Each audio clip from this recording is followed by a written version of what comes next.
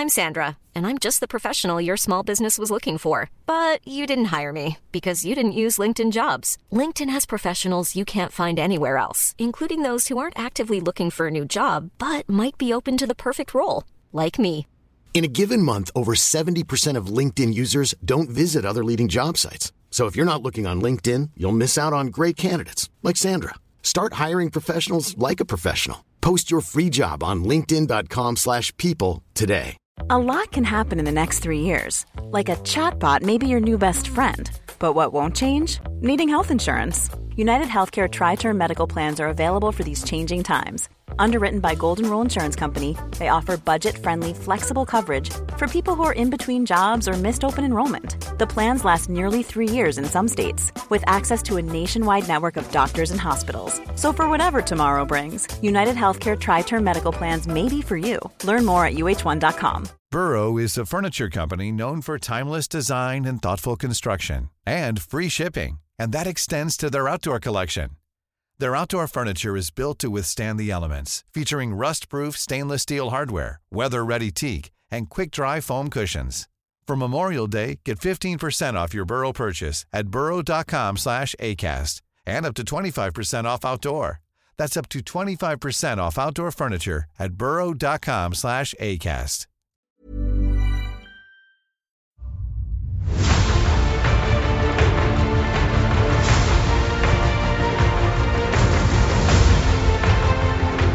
Hey everybody, welcome to Blizzard Watch, the podcast where we talk about Blizzard Entertainment and its many games.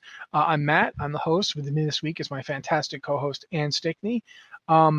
I've been doing a lot of weird side gaming this week, so I'm going to see what Ann's up to first. No, you go first, and then we'll talk about my stuff. My stuff, I haven't really been up to too much side gaming or anything. Obviously, I'm still sticking with Pokemon Go right now and going out and playing that a lot. They're doing a lot of in-game stuff. They've actually got Team Rocket has taken over Pokestops around town. So there are certain Pokestops where if you spin them, a Team Rocket person will come out and try and beat you, and you have to beat them, and then you have to catch the shadow Pokemon that they've been corrupting, and then you can either keep it shadow or you can purify it. And if you purify it, it gets to be really, really good. It makes it way better, and it bumps up the level and everything. Long story short, I have a demonic shadow Magikarp in my collection, and I think it's just going to stay shadow forever because I think it's really cool. Beyond that, let's see. Animal Crossing is still a thing. Pocket Camp is still a thing. World of Warcraft is still a thing, obviously. Still working on flying. I should probably be more dedicated with that than I am, but I'm hoping that maybe I'll have it by next week. I'm hoping. Plus, I would really like the new mount that came out, and I know we're going to talk about that with the news. I don't think anything else has caught my eye lately. Except for there was a game that was being reviewed and I wanted to check it out and I can't remember what it was called. I saw a review on Polygon. I think it's called Kind Words, and it's this weird little game that's on Humble Bundle right now. I think that's the only place that it's available. And I was looking at the review for it, and it's this weird little game where you log on and you have your little room and you write something on the desk and you send it out there, and then people can send replies to you. And everybody has been using this as kind of a support network sort of thing, an anonymous support network. And I'm that sounds really cool. That sounds really, really cool. I don't have the money to throw at the Humble Bundle at the moment, but I think it's coming to Steam in September, and I want to pick that up because I'm that's just kind of a cool concept. You know what I mean? The interview or the review for it is over on Polygon. I think it was I want to say it was Patricia Hernandez that reviewed it. It looks really interesting. Anyway, what have you been doing, Rossi? Well, first up, I have been doing a lot of pen and paper stuff, coming up with stuff for the D&D game we're going to be playing, so you won't hear about that. I got Pathfinder 2nd Edition, been reading that, thinking, ooh, this is cool, there's stuff here I'm going to steal. Since I really can't justify trying to get an entire group to switch to a game just because I like it. It's one of those things where you kind of have to go with what everyone's down to play. But I do like that a lot. I think my review, if I write one, you can kind of adapt whatever you want into whichever. I mean, it's kind of freeform that way. If I did write a review of it, my review would be like a 9 out of 10 positive type thing. Maybe I will, because we do have that here at the site now. But I also, when I was messing around on my Xbox playing the Assassin's Creed Odyssey, which is the game I've been playing continuously since it came out, so we're not going to talk about it, but yeah, that's still a game I play constantly. I noticed that Torchlight, the original Torchlight, is now free on Xbox Oh, really? Live. Yeah. Huh. So I went and got it again and started playing it again, and my wife was sitting there with me. My wife is like an old school Blizzard gamer, way more old school than even I am. She played like Diablo and StarCraft and Diablo 2 back on PC when they came out. Okay, but I played Lost Vikings, so that says something. Anyway, go ahead. And when I started playing Torchlight, the first thing she said was, "Wow, that sounds like Diablo." And then, of course, as we continued on, it didn't just sound like Diablo. It plays very much like Diablo. It is a Diablo clone. And it's a good Diablo clone. I was having a great deal of fun playing it. I've played it before, but it had been a while. So now it's free, so I've been playing it. One of the things that really hit, though, when we were kind of having our back and forth discussion, because we play a lot of Diablo 3, is Torchlight is an extremely cartoony game. Very much so. There's nothing wrong with that, and that's certainly not bad. But it made us think, why don't we have more Diablo clones that take it in weird places like this? Most Diablo clones are basically just, hey, it's not Diablo, but if you squint. Whereas Torchlight straight up said, like, it's not Diablo, but it's, if you like that kind of gameplay, we've got it. But yeah, it's cartoony and distinctive looking. And it's like, why don't we get more of that? I was going to say, are you talking about like a Diablo clone, but it all looks like Whimsyshire? That would not actually be that bad an idea, quite frankly. But imagine a Diablo clone that played like a Diablo game, but did it in like a modern shopping mall, and you were like, instead of murdering demons, you were like that. Oh, okay. Yeah. Instead of murdering demons, you were like, just getting loot through other mechanisms. You're like, breaking open stuff. There's lots of stuff you could do with the basic easy concept of the loot crawl. And it's funny that the games that have mostly imported that are shooters, like Destiny and Destiny 2. When you take away the fact that it's mostly a first person-ish shooter, it's a Diablo clone. It's hard to notice that right away because they did take it to the shooter direction, but it's still basically just, waves of loot, constantly, killing stuff for more loot, running dungeons for more loot. It's like, it is basically a Diablo clone. And I think what this boils down to is that there is something fun and that never gets old about a game where you buzzsaw through something and get a bunch of stuff for doing it. And it doesn't have to be I'm stepping on a bunch of demons. It could be I'm washing a bunch of kittens. And when I'm done, I get all kinds of, it's that whole concept of big graphics, big things happening, and then big explosion of rewards, and it just makes you feel good. I don't know. I think Torchlight does a really good job of essentially working with the formula, but making it distinct on its own. And you could do a lot of different stuff with it. And I really do feel like it's unfortunate a lot of times you get like a Path of Exile game, which is not a bad game. I'm not bagging on Path of Exile. If you're a Path of Exile fan, I agree with you. It's a really good game, but it doesn't really depart. It doesn't go very far away from this. Like, I do feel like the JRPG has lessons here for the action RPG type. And it's really weird. It's weird because originally the Zelda games were considered action RPGs. That's what they were called until Diablo came out. And then Diablo so changed the genre that people started calling them action adventure games because people couldn't grasp anymore that there was a different way to go with action RPG. It had to be a different kind of game because Diablo is the purest distillation of the action RPG formula in people's minds. And I'm fine with that, but I feel like they should then go look at what Zelda did and what other games have done with what Zelda brought and see how Zelda has definitely evolved from the first game to Breath of the Wild. It's a completely different experience now. In each game that they put out, they've evolved them in a different direction. And it's just one of those things that I think about, and I don't really have a lot to say in terms of what they should do. Although, bloody heck, someday somebody is going to make me that King Arthur game that I want.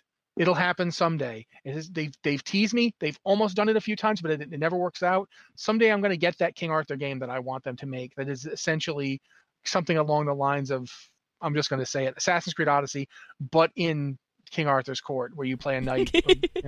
That would be amazing, and I would love it. But anyway, I also have been doing. I've been playing my low-level characters in WoW. I haven't been touching the max game, and that's because I'm so anxious about what patch 8.2.5 and patch 8.3 are going to be, that I just want to have a lot of options at this point. I just want to have a lot of characters so I can feel like, okay, I can pick this one to be my main in the next expansion. Because I felt going into this expansion like they were really rough on Night Elves and they need a break from all the gloom on the Night Elf side. So yeah, I haven't really been getting my flying mount. I've been getting ready for Diablo because the next season's coming up this month. So yeah, looking forward to that. That's going to be fun. But that's basically it for me for gaming. So I guess at this point we will do that thing where we talk about their top stories. Yeah, we probably should. That means actually getting the email open. There it is. All right, we had some stuff happen since we had a delay. So one thing that did happen is they announced the official, date for getting your name saved for WoW Classic. It's going to be August 12th. So if you're one of those people who wants to make sure you get your name locked in before WoW Classic goes, it's at this point, I'm speaking on the 9th, so that's next Monday as this is being recorded. If you're listening to it live, it's next Monday. If you're listening to the RSS feed, which Ann is going to be putting up today, it'll be either next Monday or at some point close to it. It's going to be on the 12th, guys. Just the 12th. Look at your calendar, mark your calendar, because the thing is if you don't get your name, you're not going to get your name. Yeah, it's that simple. This is just that simple. If you want to make sure you get your name, you better be ready on the 12th to lock it in. Otherwise, you might end up, one of those things with 7 Z's in it. By the way, man, Drizzt with 6 Z's isn't clever. Yeah. We've seen it. I remember that, like on day 1, there were so many of them running around. Night Elf Hunters, mostly. Yeah, or Legolas with a Z. Yeah.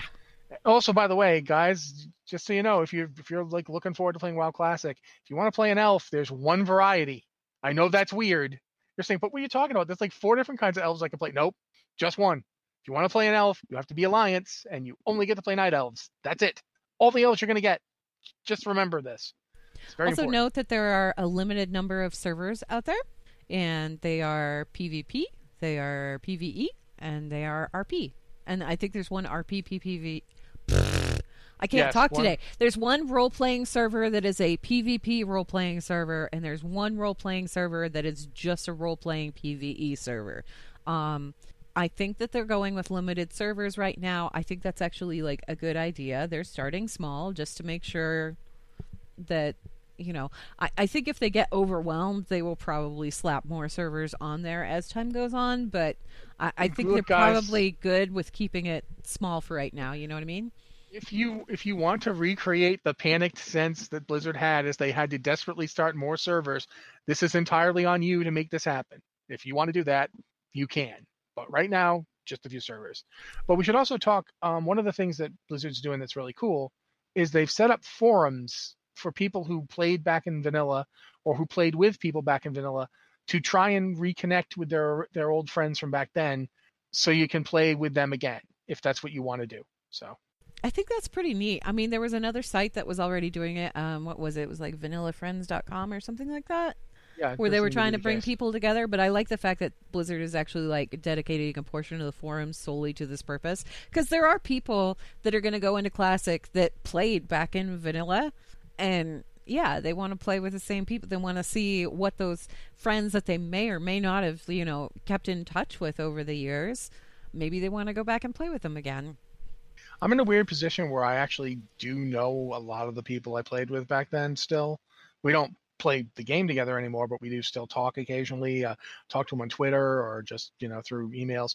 A few of them are even real ID friends. So I actually am relatively well connected, but I don't think I'm going to be doing a lot of WoW Classic because playing the beta really felt like I didn't even know I still liked the way this tasted, but now I do. And now that I've eaten this much of it, I know I don't want any more. So I haven't kept up with anybody from vanilla, because like my old raid guild from vanilla, it broke up mid AQ40, and then the group, it was a group that originally was a guild back in EverQuest, like back in the day, like a pretty big guild on EverQuest back in the day. And then when World of Warcraft came out, they decided to jump over to World of Warcraft, and I started raiding with them. And EverQuest 2 came out, and when EverQuest 2 came out, they decided they wanted to ditch the game and go to that because they missed EverQuest. And then I never heard from any of them again. So yeah, I don't know what happened to any of them, including the narcoleptic guild leader. He was great. He'd be typing out instructions for a boss, and then he'd just stop typing, and everybody go, "Oops, he fell asleep again," because he'd just do that. He'd just randomly fall asleep. Yeah, Don't know what happened to that guy. I don't know why, but I think it's because for a long time I had a kind of like really strong guild loyalty thing that I only broke around the time Wrath ended. Like I just used to like try really hard. Like every time I get in a guild, I'd try really hard to be like really dependable and really be there. Yeah. And after a while, I realized you can't live your life for a bunch of people you play a game with. You kind of have to live your life for you. And if that means going to a different server or being in a different guild or ending up, different faction even, that's what happens. So. And this is the guy who married somebody that he met in the game. It's true. Well, no, I didn't meet her in the game. We just used the game to stay in touch. Oh, okay. I thought you guys met because you played together. No. We did play together. We played quite a lot. But no, we actually met before. It was actually because of blogs, of all things. We both had blogs that we read. So that's how we met. But we did, like, when she came down, like, she came down here, stayed with me for a while, and she had to go back to Canada. And for like 9 months, we couldn't see each other. And that's right around the time World of Warcraft was coming out. And she was in the beta. So she was like, seriously, like, play this. You can get it on your computer. I have it on my computer. And then if nothing else, we can hang out. And so I tried a little bit on her account just to test it, liked it fine, ended up playing for a bit. And then that's pretty much our relationship and the story of World of Warcraft gets stuck together pretty good right about then. Aww. Yeah. So yeah, I don't remember how we got on the topic of getting married. I know it was during Baron Geddon. Like, I think she brought it up. I was like, I don't know. I like things the way they are. We started tanking Baron Geddon, and then halfway through Baron Geddon, I literally just stopped and let my character and got up and walked over into the room she had her computer in, and I was like, why don't we get married? You're right. We should get married. So as the guild was desperately trying to keep me alive, what happened? Why isn't he doing anything? I was proposing to my wife. So yeah, that's how that went. So, yeah. Did you beat Geddon? Oh yeah, we had Geddon and Farm at this point. Oh, okay. I knew at that point I wasn't going to lose him. What did the guild say? There were some congratulations and some, couldn't you wait until after? And I was like, yeah, whatever. If we wiped, who cares?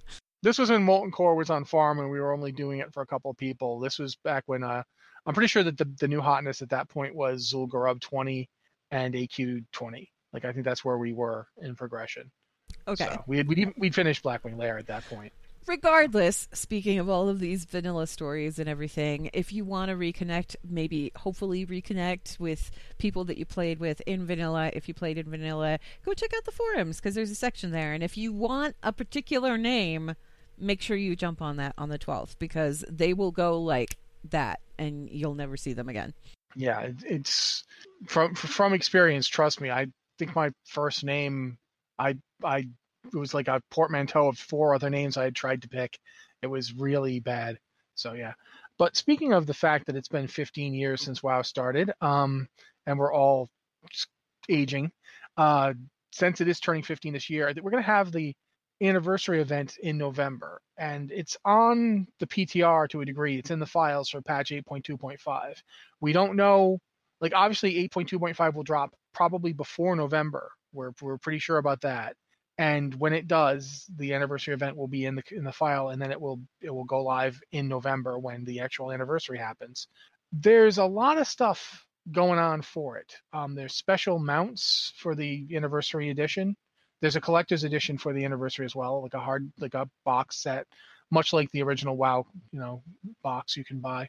There's the 2 Alabaster mounts, I want to say, the Alabaster Stone Talon and the Alabaster Thunderwing. Yeah, there's an Alabaster Griffin and an Alabaster Wyvern, and those are actually from, I want to say they're from the the special collector's edition that's coming out. So they had pre-orders for that already, and I think it sold out like that. And right now, you can actually get them on the Blizzard store. Like, they went ahead and released them on the Blizzard store, or the Battle.net store, Blizzard store. What do they call it now? I don't know. The shop that's on the launcher. If you click shop on the launcher, you'll see the mounts there, and you can purchase them. They're available as a duo for $25, which I think is pretty cool, pretty reasonable, about what any of the mounts go for. I think they're beautiful models. They actually look like weathered and cracked stone and everything, and they're really cool looking. There are people who are like upset about this. There are always people upset about mounts in the store at this point, and then you know what, guys? Seriously, I'm just gonna say it. Then don't buy them. Like, really, why does it drive you crazy every time Blizzard puts a mount on that store? I heard a friend of mine pointed out, like, Blizzard puts stuff on the store for you to buy. Everyone goes mad. Square Enix puts stuff on the Final Fantasy store. Everybody loves them. It's the same thing. Why are you so upset? Well, I think that part of the reason people are upset right now is because there are people out there that pre-ordered the collector's edition, and they're not going to be able to get their stone mounts until they get the collector's edition. So yeah, they're kind of upset that other people are going to get the digital beforehand. Okay, I'm sorry, guys. And that I get. Full collector's edition. I don't really agree with it. Well, You're no, get I the get full it because they don't. edition. Yeah, but I get it because it's like, why are you giving other people access to these things before we can actually use them when we forked out all the money for the collector's edition? That I get. And I wish that Blizzard had come up with some way for these people to like actually get the mounts when everybody else gets the mounts for forking over the money for it or whatever. Even if it was just, okay, if you like pay $25 right now to get the mount off of the store so you can have it right now, we'll go ahead and deduct that from the cost of your collector's edition or whatever. Yeah, okay. I can get behind that. Yeah. Makes sense. As far and they've as done stuff like that before. Yeah, as far as the mounts themselves being available in the store, I mean, yes, they're in the store. It's pretty cool. Why would you be upset about that? The only other way to get a hold of them was through a collector's edition that sold out like lightning. You know what I mean? Oh, they did. Yeah. According to DeGunther in the chat channel, he says they did say that they were doing that. They're going to go. So they're going to go ahead and credit people if they. Okay. If they're going to do that, I'm okay with that. But I do understand why people were upset, though, because, you fork out the money, and it was a substantial chunk of change for this collector's edition. And before you can even get it in your hands, people are using the mounts from it. You know what I mean? I get the upset for that, but I don't get the upset for this being in the pet store, like the Blizzard shop at all, because... If you couldn't get your hands on that collector's edition, here's a way to get the mount at least. You know what I mean? Yeah, well, for me, I will say this much. For me, the mount worth talking about for the anniversary event isn't even the Alabaster mounts, which are nice. I think they're cool. For me, the mount worth talking about is the Obsidian Worldbreaker. Oh, yes. Because the anniversary event, one of the things it's going to have is like a special anniversary raid, which features 9 bosses from 3 different expansions, Burning Crusade, Wrath of the Lich King, and Cataclysm. There's 3 from BC, which is Kael'thas, Lady Vosh, and Archimonde. So 3 of the biggest pains in the butt of the Burning Crusade. Not the biggest, because man, I'll still say this to the end of my life. Muru, it wasn't Muru. I think it was Muru. Muru was just a nightmare. He was from Burning Crusade. Yeah. Yeah, he was the guild killer, that guy. But those 3 from Burning Crusade, Hygen the Unclean, Anubarak, and the Lich King. From Wrath of the Lich King. Is Hygon the dancing one? Yep. Oh boy. Fun. Finally, the last one, the Cataclysm bosses are Cho'Gall, Nefarian, and Ragnaros. Which I kind of get why you're not doing Deathwing, because Deathwing had 2 fights, and you don't want to have to do both of them. But doing only one of them and not the other would just feel weird. So yeah, but people don't realize, like, I don't know how they're going to balance Neff or Ragnaros. Neff, especially on like the harder difficulties, because Mythic didn't exist then, but on the higher difficulties, Nefarian was a pain in the just such a oh my god, you trying don't know. To get on those stupid pillars before the lava got you was a unique task, because Matt, tank these 17 skeletons. He's just going to spawn constantly. Ah! As like, somebody who played a rogue, it was my duty my assignment anyway, to get on that pillar and to kick the ads that spawned so that they wouldn't cast their thing and wipe the raid, right? Which is fine. I was perfectly okay with doing that because I had a magic button that would teleport me to whoever happened to be standing on the pillar already, right? No big deal. If I couldn't get there, I had a button I could hit. We had other people who I don't know if it was just a keyboard issue. I don't know what it was, but it was like they could not seem to get up on that pillar before the lava killed them or before the ad did its thing, and it was just immensely frustrating. That's what I remember from Nefarious. It was not fun, guys. That fight was not fun. Oh my god. So yeah, I don't know what difficulty they're going to be on. The Molten Core raid for the 10th anniversary was an LFR thing. We don't know. This is listed as time walking. They're listed as time walking, which kind of implies that it's going to be like a pre-made group, but yeah, we don't know how this is going to go. But so yeah, there's that. That's happening. If you successfully complete it, if you kill all 9 bosses, you get the Obsidian Worldbreaker, which is essentially like, do you remember the Nyxia mount from a few years back that was like a dragon mount that looked like a Nyxia? I have her, yes. Yeah, this is one that does the same thing, but it looks like Death. And I'm sorry, I love this mount. I'm looking at it right now and thinking, finally they made a mount I'm actually eager about getting. Complete with the chin.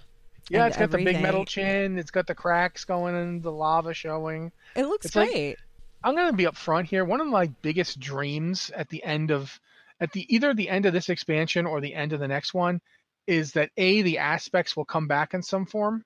We'll have some version of the aspects, and B, that Deathwing comes back, because there are some bosses like Illidan who didn't get their due at the time and they kind of got shafted.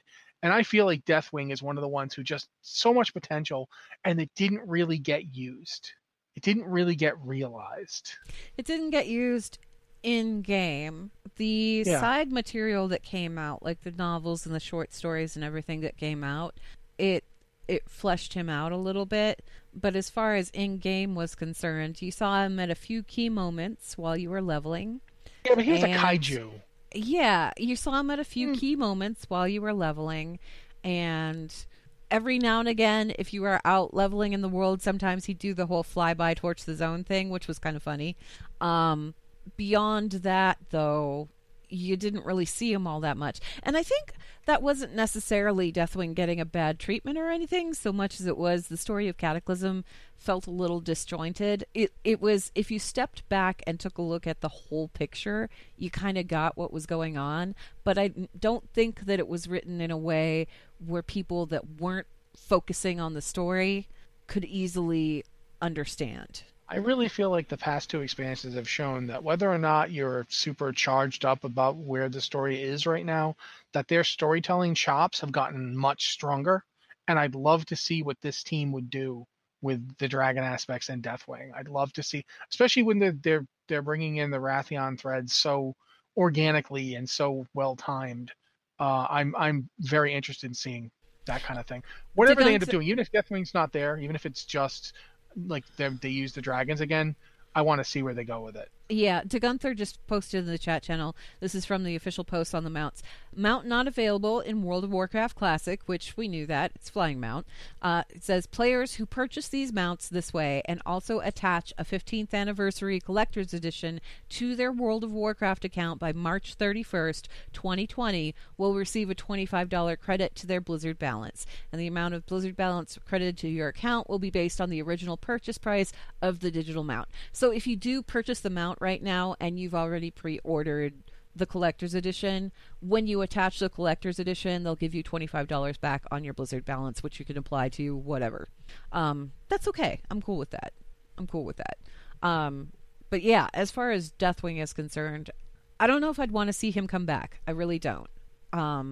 Okay, but maybe we should move into talking about Rathion, since that's a thing for 8.2.5. Yeah, and we're not going to go too far into it because this is kind of like spoiler territory, but just so we know, like, glossy overview. Also, Lore Watch is coming out on Monday, you guys, and if you're interested in Rathion, you want to listen to this episode because it was really good. Anyway, Go ahead. Yeah, so in 8.2.5, as part of the ongoing Heart of Azeroth, Chamber of the Heart quest line with Magni and Mother and all them, Rathion's a part of it. I'm not going to say exactly what's going on, but apparently Kaligos has been trying to keep tabs on Rathion, hasn't really been pulling it off, but he's been trying, and we're given a quest that ultimately leads us across Azeroth to a lot of different locations, and at the end of it, we get more of a glimpse at how Rathion views the world now. Because we forget, Rathion was born on December 7th, 2010. That's 9 years ago in our time, in actual real time. I remember this because it was my birthday. So Rathion and I share a birthday. Just so you know, Rathion and I, birthday buddies. Even though it hasn't been a year-for-year progression, like we haven't had exactly 9 years in the world of Azeroth at the same time we've had 9 years out here in the world, it has been long enough that he's gone from being like the little whelp that flew off angrily at the end of Mists of Pandaria. He's been thinking about himself. He's been thinking about his brood. He's been thinking about the world and what it's requiring of him and what the future of it all. In the future. And there's a lot there in the text, which, you know, if you don't mind spoilers, I'd say hop onto the PTR. If you do mind spoilers, then wait impatiently until it comes out and you get to do it. But it's definitely interesting, and it does show a maturing mind. Like he's not who he was. It doesn't mean he's not completely changed. He hasn't suddenly become somebody else, but he's developed, he's grown, he's thought about what he tried to do and about what the world is doing now, and he would make different decisions if he was in the same position. And that's interesting to me because character growth is fairly rare in a big game like this. It's hard for them to sometimes really get the nuance out. So I'm very excited about it. But plus I'm excited because Rathion in 8.2.5, they've already dropped some hints. And I can talk about these hints because they dropped them in 8.2, doing the Essences quests. That Rathion's been watching a lot of locations, and one of the things he's been doing is looking for the Dragon Isles. The Dragon Isles, we don't know a lot about them. They were originally in the original World of Warcraft design, was going to have them up near Lordaeron. They were going to be a raid zone, actually. Yeah. And we don't know too much about them other than they're a place where dragons, you know, basically go to be dragons. They were like a dragon safe place. So what is he looking for them for? What does that have to do with anything? We don't know, but it's interesting because it could be hinting a lot about what's coming up next and an increased dragon presence in the next expansion, which to my mind would be good. I don't know. But... And like I said, Lore Watch on Monday it's a very good one that kind of dives more deeply into all of this stuff, along with a lot of speculation on our part because we just tend to go off. But it's a slightly longer episode. I think it clocked in at like an hour and 22 minutes or something like that, but it's worth a listen. How about that? So yeah. So Rathion also has a new model, by the way, that was data mined. You might have seen it. You might not have seen it. If you haven't might have seen swooned it, to your feigning couch. If you haven't seen it, maybe you want to go look at it. It doesn't really say anything about anything. It's just a new model, but he's all grown up. I'm so excited. Anyway, sorry. No, that's fine. But we should move on to some other stuff. I think we should probably talk a little bit about Saviors of Uldum since it's out now. That's the new Hearthstone expansion, which is about... It's interesting because the Hearthstone expansions have started carrying on from expansion to expansion. They almost have a story. I say almost because it's a very tongue-in-cheek story. It's kind of like the stuff that they said that they were going to do with Heroes of the Storm, where they said that they were going to have they were going to try and play out a storyline over the course of the year. Hearthstone has been doing this kind of subtly without saying, "Hey, we're going to do this." They've just kind of jumped into doing it, which is actually pretty cool. Yeah. The last expansion, Dalaran got stolen by a cadre of evildoers. And in this expansion, they end up crashing it into Uldum. I'm not sure if crashing is the right word. They go to Uldum with Dalaran. And now the Explorers League, consisting of, those various people that should actually already be in WoW, are now trying to stop them. So it's about these evil villains in control of Dalaran over Uldum, while the Saviors of Uldum, the Explorers League, try and put a stop to them. The League of Explorers. The Explorers League is the organization that's in Ironforge. The League of Explorers, that would be Reno Jackson, Sir Finley Mergleton, Bran Bronzebeard, and oh my gosh, the Night Elf's name, Elise Starseeker. Sorry, Yes. she's like the coolest, and I almost forgot her name. So yeah, it's kind of like a continuation of that storyline, which is really interesting. Obviously, there's new cards. There's like 130 new cards, I think it is. There's a new keyword that you're working with called Reborn. It's kind of similar to Death Rattle. Reborn minions, they return to life with 1 health remaining when they die. There's a new style of cards called Plagues. They're powerful AoE spells, unless you're a rogue. But I think Priest, Shaman, Warrior, and Warlock all got Plague cards. Quests have returned. So you've got like these 1 mana legendary spells that they define like an archetype for their particular class. Reno and Highlander decks are returning. They're cards that reward you for having no more than a single copy of each card in your deck. I like the fact that it's either Reno or Highlander. They call him Highlander because it's, the whole, there can be only one, right? There's a new lackey that's been added to the pool. Titanic Lackey gives each minion +2 health and taunt, which is pretty interesting.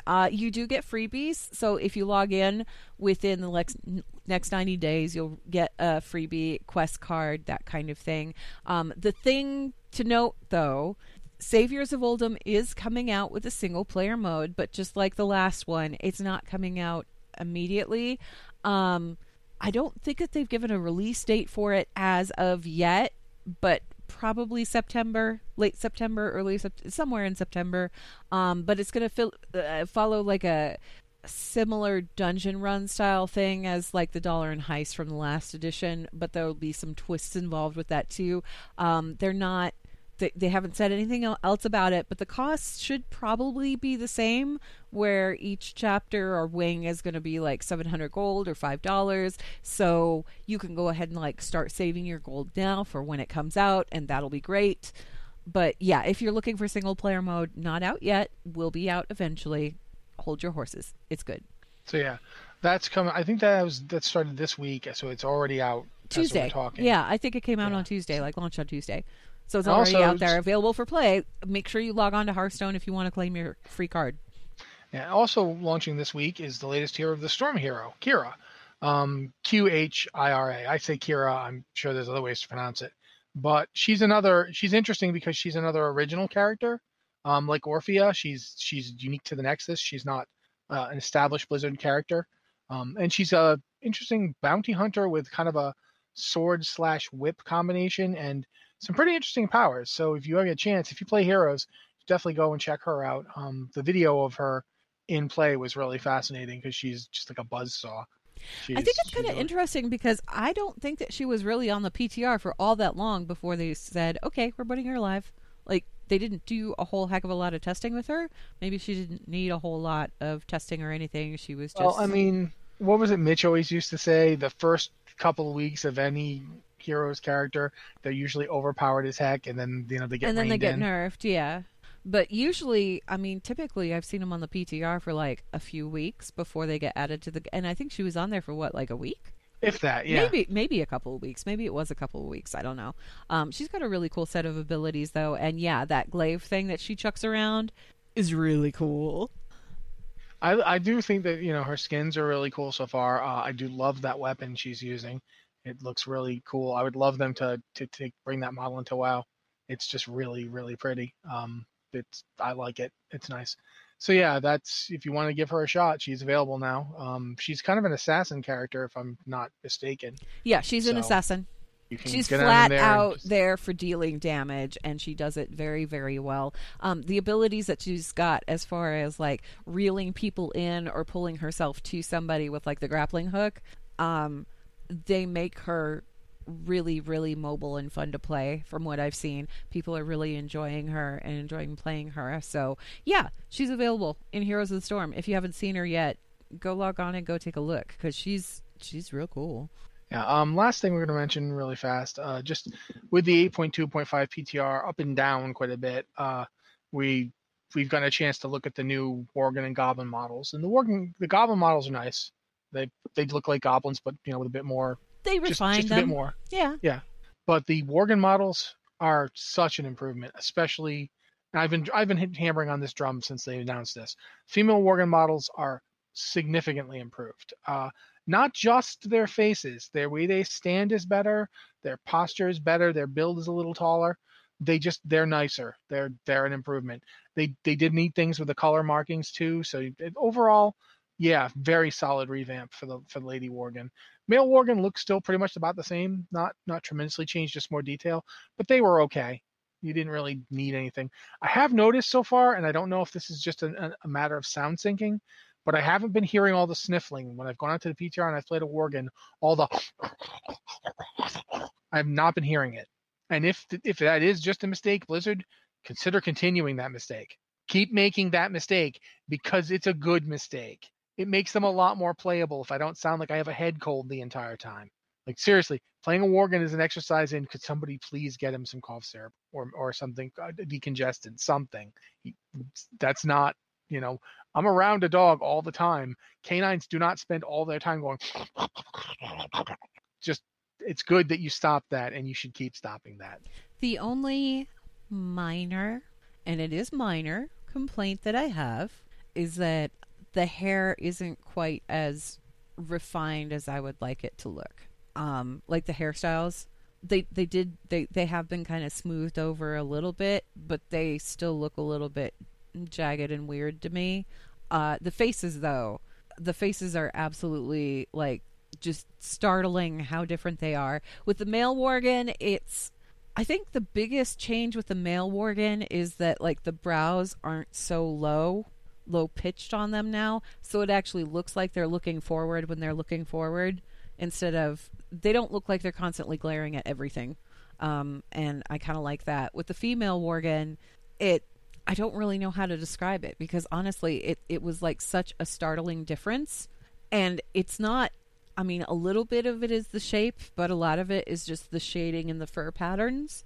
And they redesigned the muzzle. Yeah, they redesigned the muzzle so that the mouth actually like closes, which is important. I'm glad they don't have the perma snarl anymore. But they also refined the eyes and the way that the eyes look, so they don't look. It doesn't look like Lady and the Tramp, only werewolf style. It looks a lot better.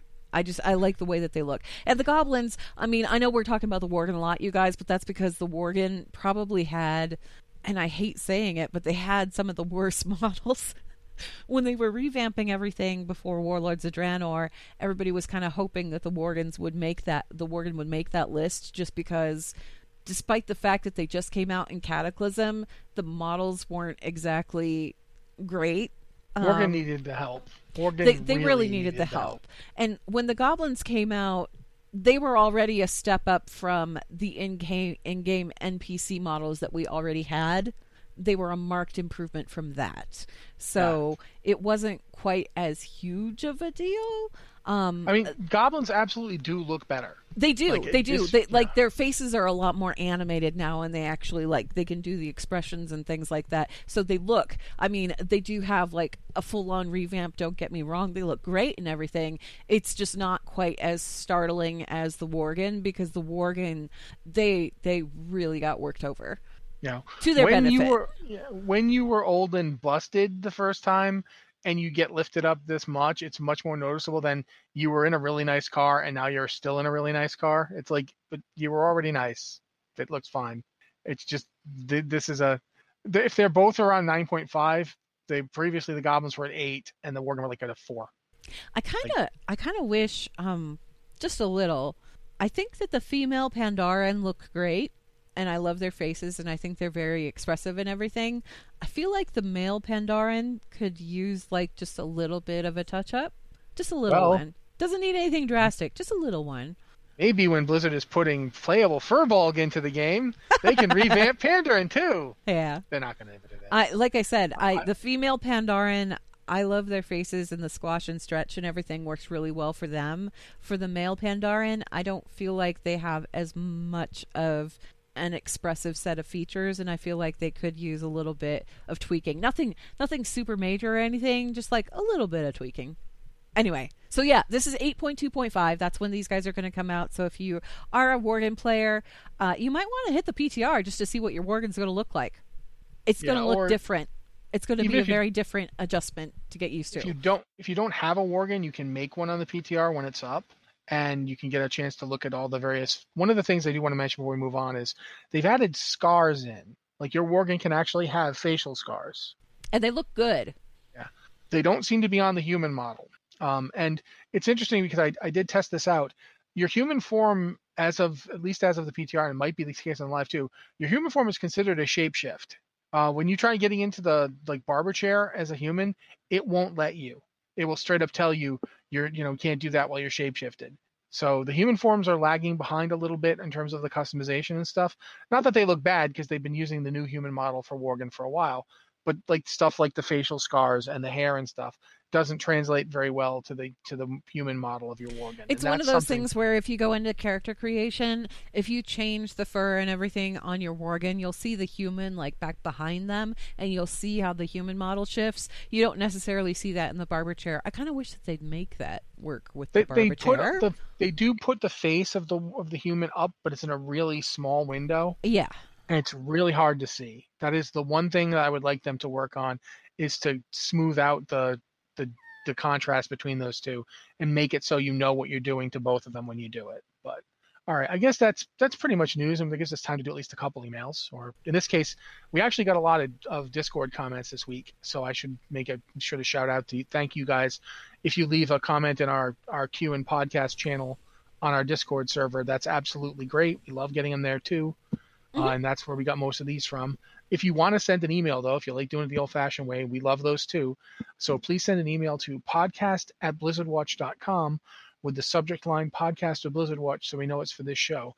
If you use Discord instead, just tell us which one you want. Just put it like, this is for Lore Watch, this is for Blizzard Watch, so we know. But that's we love getting them either place, so feel free to use either one.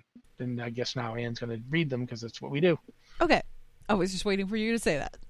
Yeah, I realized that when I didn't say anything and it didn't happen. I was like, dang, I forgot. It's okay. I was like, is he going to say it? Or if I start talking, is he going to start talking? I don't know what's going on. Okay, anyway, regardless, let's go ahead and jump in here. I'm actually going to jump down to Paul because this is an interesting question, and I figured maybe this is something you want to dig into. Paul says, hello, Sentinels of Sleet. I'm Paul, and I have a question about the Diablo setting, which is why I said you'd get into it, Rossi. When I played Diablo 2, at the end of the game, Tyrael blew up the World Stone. Spoilers, people. If you don't know by now, that's what happens. Okay, in Diablo 3, when I go to area, it's a big hole in the ground full of demons. Have there been demons pouring out of that hole for the entire time between games? How long ago was Diablo 2 by the time you start Diablo 3? That's a lot of demons. Thanks, and sorry I don't have a funny name. I love the show. It's okay, Paul. You don't need a funny name. We're good. Rossi, please let us know. Okay. The amount of time was indeterminate before they announced Diablo Immortal, but then they basically came out and said it's been 20 years. They put a time on it at that point. There's 20 years between the end of Diablo 2 and the beginning of Diablo 3. To answer your question, yes, there have been demons pouring out of that hole for 20 years. However, there are a lot more demons pouring out of the hole right now because Asmodan has started an invasion of Sanctuary via the hole in Ariat Crater. Before that, though, we're going to learn more about it during Diablo Immortal, which is set 5 years after the World Stone got destroyed. But basically, when the World Stone got blown up, fragments of it rained across the whole world. And those fragments attract demons like catnip because they contain slivers of the World Stone's power, which is now corrupted because Baal corrupted the World Stone. That's why Tyrael had to destroy it. So, yeah, there have been demons coming out. At some point between now and Diablo 2, at some point in that 20 years, there was a demonic invasion led by one of Diablo's agents who were seeking to collect all the World Stone fragments for their own use. And the heroes of Diablo Immortal presumably stopped it from happening, which slowed down the rate of demons until fairly recently. But yeah, they've been coming out of that hole ever since it got blown up. That's why the keep that you go to in Diablo 3, originally that keep was to stop the barbarians. And the barbarians weren't originally a threat, but Westmarch decided it was going to invade and conquer them because it wanted the original king of Westmarch, Rachis, wanted to get to the World Stone. And in fact, everything he did was a pretext to get to the World Stone because he wanted to become like a Nephilim. He failed, and the barbarians, the children of Bulkathos, got so mad at him for even trying it that they started attacking down at him, and he needed to build that keep to defend his kingdom from them. That was the status quo for hundreds of years until until Baal corrupted the World Stone and Tyrael blew it up. With that, the barbarian nation effectively fell. There's still some barbarians up there, but the whole place is just wrecked. Sescheron is destroyed, and Ariat Crater is this just seething hole of corruption where demons keep coming out. But the entire world isn't corrupted, so Tyrael did save Sanctuary from becoming basically a giant demon snack pack. In terms of, for 20 years now, there's been a hole in the world where demons come out. That has been the case. Yep. That is a lot of demons. You're right there. All right. I'm going to go to, let's see here. We'll go to Wonderbolt. Wonderbolt asked, will Classic WoW have a simultaneous worldwide launch like Battle for Azeroth, or will it depend on which region you're in? Yes and no. It's going to be kind of a simultaneous launch, but obviously that time is different for everybody depending on your time zone. It's going to launch at 3 p.m. on August 26th, and that's Pacific Standard Time for the Americas. In Europe, that's going to equate to 12 a.m. on August 27th. In Taiwan, it's going to be 6 a.m. August 27th. In Korea, it's going to be 7 a.m. August 27th. Is it Australia and New Zealand? I think it's Australia and New Zealand. It's 8 a.m. on the 27th. And then just UTC is going to be, it's 10 p.m. on August 26th. So it's going to launch at the same time, but just due to time zones, it's going to look different to everybody. So you just want to check and make sure what time that's going to be in your area. Just look up 3 p.m. Pacific on August 26th and see what that equates to your time zone. That's when they're going to flip the switch, as far as I know. Anything to add? Oh, that you've got it. That's how. Okay. It's very similar to how they do Diablo seasons. Yeah. Or the last expansion launches that they've been doing, the last couple, or they just launch it all around the world at the same time, and it's different for you because you're in a different part of the world. Yeah, it's all launching at the same time. It's just that time is determined by when they flip the switch Pacific U.S. time, because that's where Blizzard is located. That's all. And as far as creating your character goes, the character creation thing, I'm wondering, I'm going to guess that that's probably different for every time zone too. Yeah, I know that the name thing is on the 12th, but I don't know if they're opening it early for let people create their characters. I thought they were to some degree, but I don't actually know that. Well, I thought that they were going to let people create their characters in advance so that they could go ahead and reserve the names. And I'm assuming that if they're going to do that, they're going to flip the switch and let people do that at the same time, again, based on Pacific time, that you'll be able to log on and do it. I'm assuming. Yeah, that seems to be, I just found 3 articles that all seem to agree with that. Yeah. So that'll all be August 12th. So you'll be able to make a character, you just won't be able to play it until the actual launch date. They've kind of made a concerted effort to keep it so that everybody gets the same thing at the same time. And those hours are going to look vastly different because, 3 p.m. in Pacific Standard Time, that's going to be super crazy early if you're over in Taiwan. That's 6 a.m. But it's okay because it's the same time. They're giving everybody access at the exact same time, so nobody's going to get a head start or anything. It's just go ahead and make plans to get online once that switch is flipped. It's a little bit. It kind of stinks a little bit for the other side of the world because, again, that is ridiculously early in the morning. But at the same time, that just means that you're going to get in there at the same time the Americans are. So if you want to do any racing or anything with anybody across the world, everybody starts at the same starting point. And I appreciate that. I think that's pretty good. Okay. So do we have time for one more question? Yeah, we started a little late. I would say we can do one more. We'll do one more question. This one is from Tetsumi, who says, question for the Blizzard Watch podcast.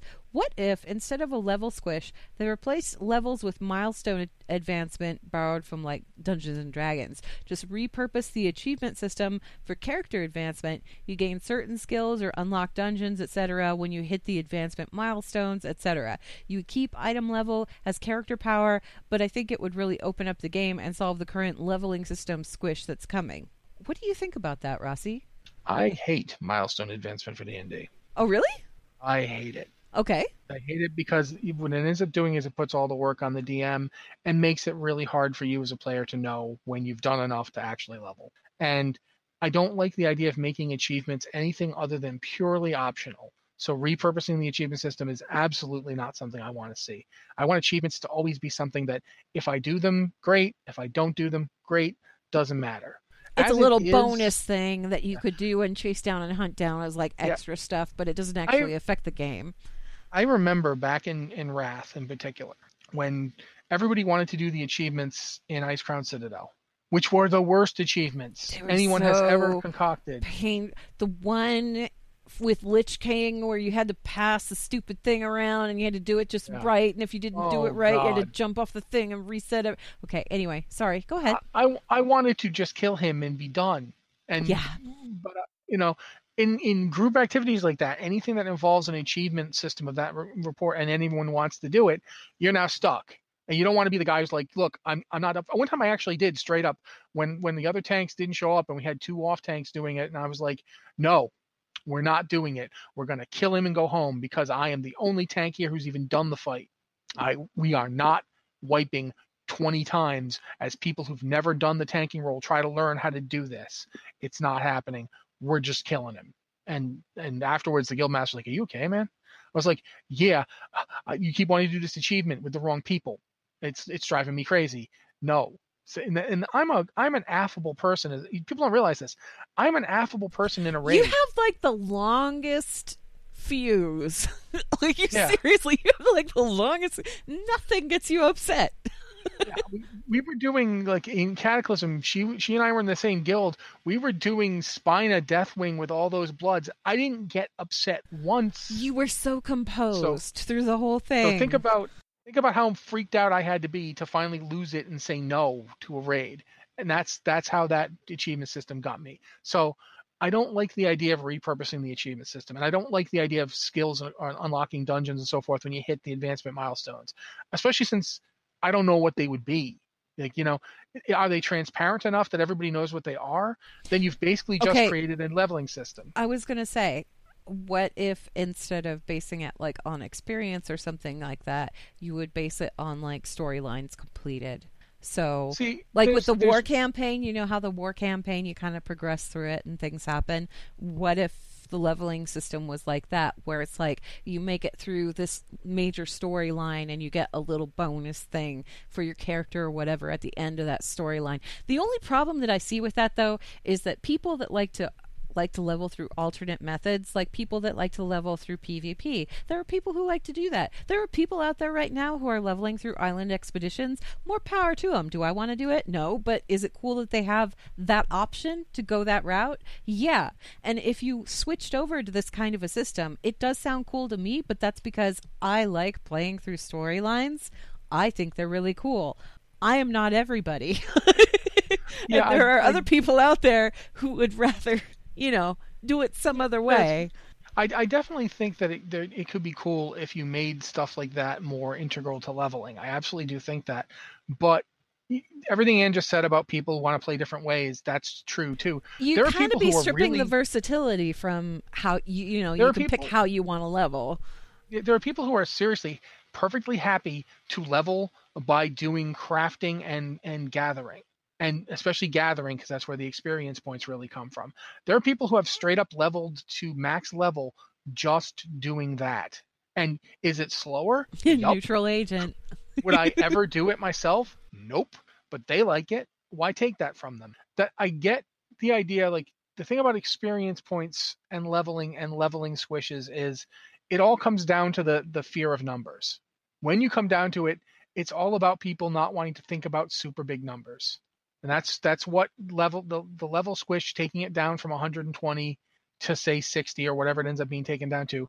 It's because it is easier to spread out when you get what you get with less levels than it is to have, say, 130 levels worth of, like, are we going to give you a new power or a new level, a new rank in every skill? Every level, there's 130 of them. It'll bloat out ridiculously. Or do we make it so you have to wait 15 levels before you get a new talent? Then a level doesn't feel powerful anymore. And that's what it comes down to. Here's the thing. When you log in as a player who has hit max level and you see that you have hit level 120, you go, woo! That was a long grind, but I made it and I'm super powerful, and I know I'm super powerful because I have that really big, huge number right there. When you are a brand new player opening the game to play it for the first time, and you ding level 1, and then you realize that you have 119 more of those to go before you hit max level, that's intimidating.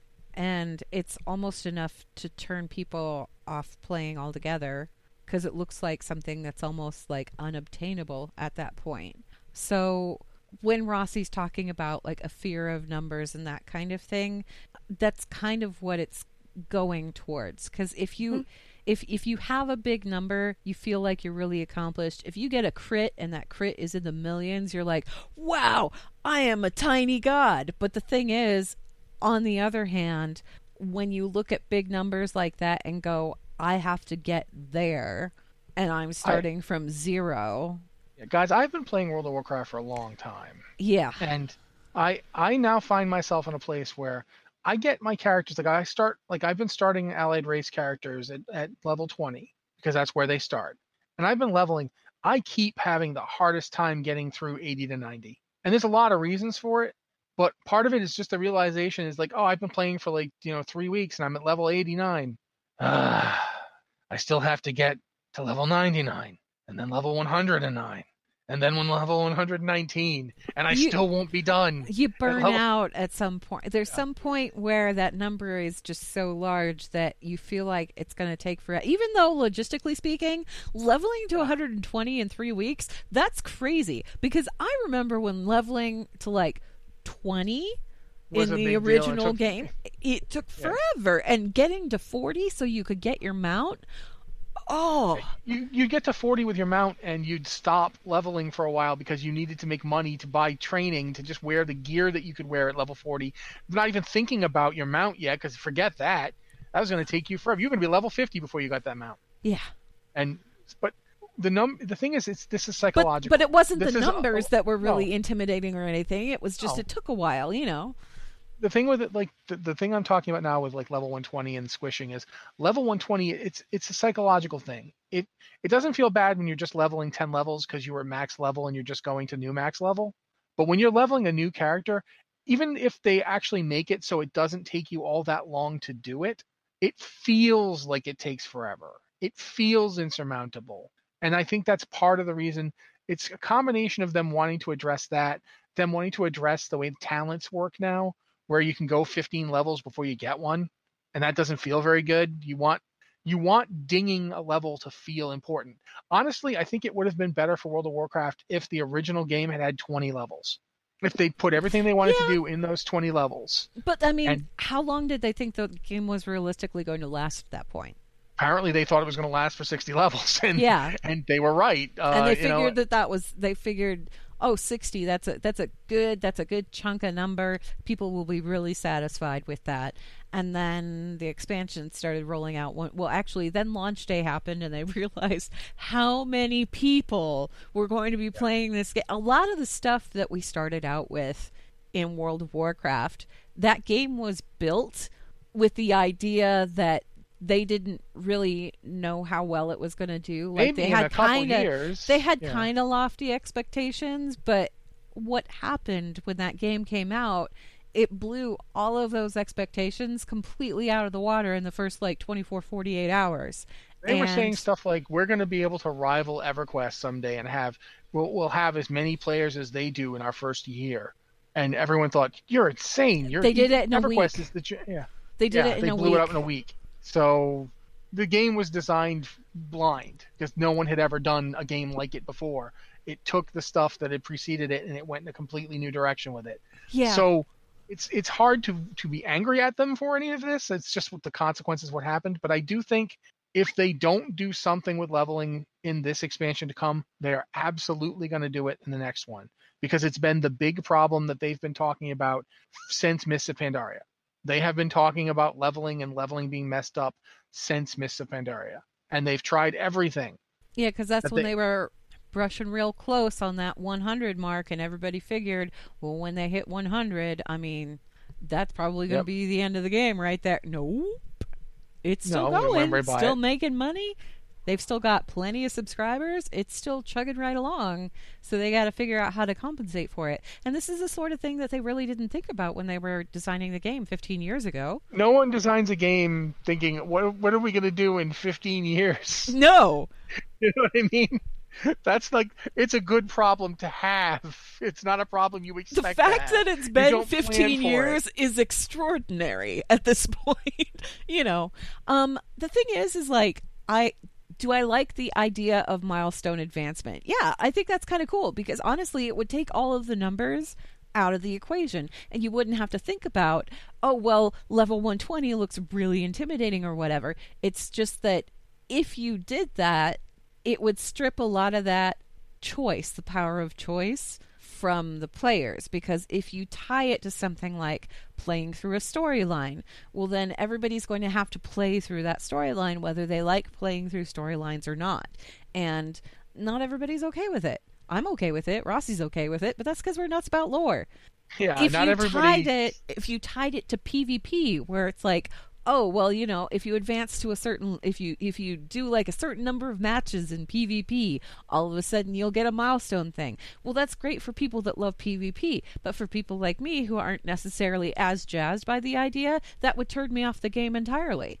You know? So it's like, either you do a milestone advancement system where there are a bunch of different milestones that will reward the exact same thing, so you have that spectrum of choice, or you do the whole level squish thing that's coming and try and manage it as much as you can, you know. And I think that the level squish thing, I think the level squish thing is honestly like way easier than trying to rip the idea of leveling and numbers out of it entirely. Yeah, like, I mean, if they'd started this game all those years back with a, you know, with a milestone system where you did that kind of thing, and you would definitely need to have something where it's like, you know, you can quest, or you can do dungeons, or you can PvP, and they all have reward their own milestones that will get you to where you need to go. Then it would work, and you could do it. I don't think you can, and I mean, I'm looking at it now and thinking of ways you could make it work, but you are talking about at this point ripping out a 15-year-old system that has worked for 15 years. I mean, it's got its flaws, but it's it has not worked just for that 15 it's years. worked for 15 years. It's that players have gotten used to that system for it's 15 everywhere. years. It's ingrained at this point. Yeah. So I don't know. I am, my response to it is negative, but it's not a terrible idea. I just think the implementation would be too much. That's my statement. Yeah. I think that's going to wrap us up for emails, though. We should probably go ahead and wrap up the show here. Yeah? Probably, yeah. We're getting there. Okay. Blizzard Watch is made possible due to the generous contributions at patreon.com/blizzardwatch, and your continued support means that this podcast site and community is able to thrive and grow. Blizzard Watch supporters enjoy exclusive benefits like early access to the podcast, a better chance at having your question answered on our podcast or the queue, and an ads-free site experience. Thank you very much, Ian. Again, guys, if you want to ask a question for the show, which we love when you do that, you can do it through our Discord server. There's a queue and podcast channel there for you guys, especially patrons. And there's the email, which we give out every week, podcast@blizzardwatch.com with the subject line podcast or Blizzard Watch. Either will work. This week we used both, and we really love to hear about any game, any subject you want to talk about. That'd be just great. Thank you guys so much for being here. As always, this has been the Blizzard Watch podcast, and we'll be here next week.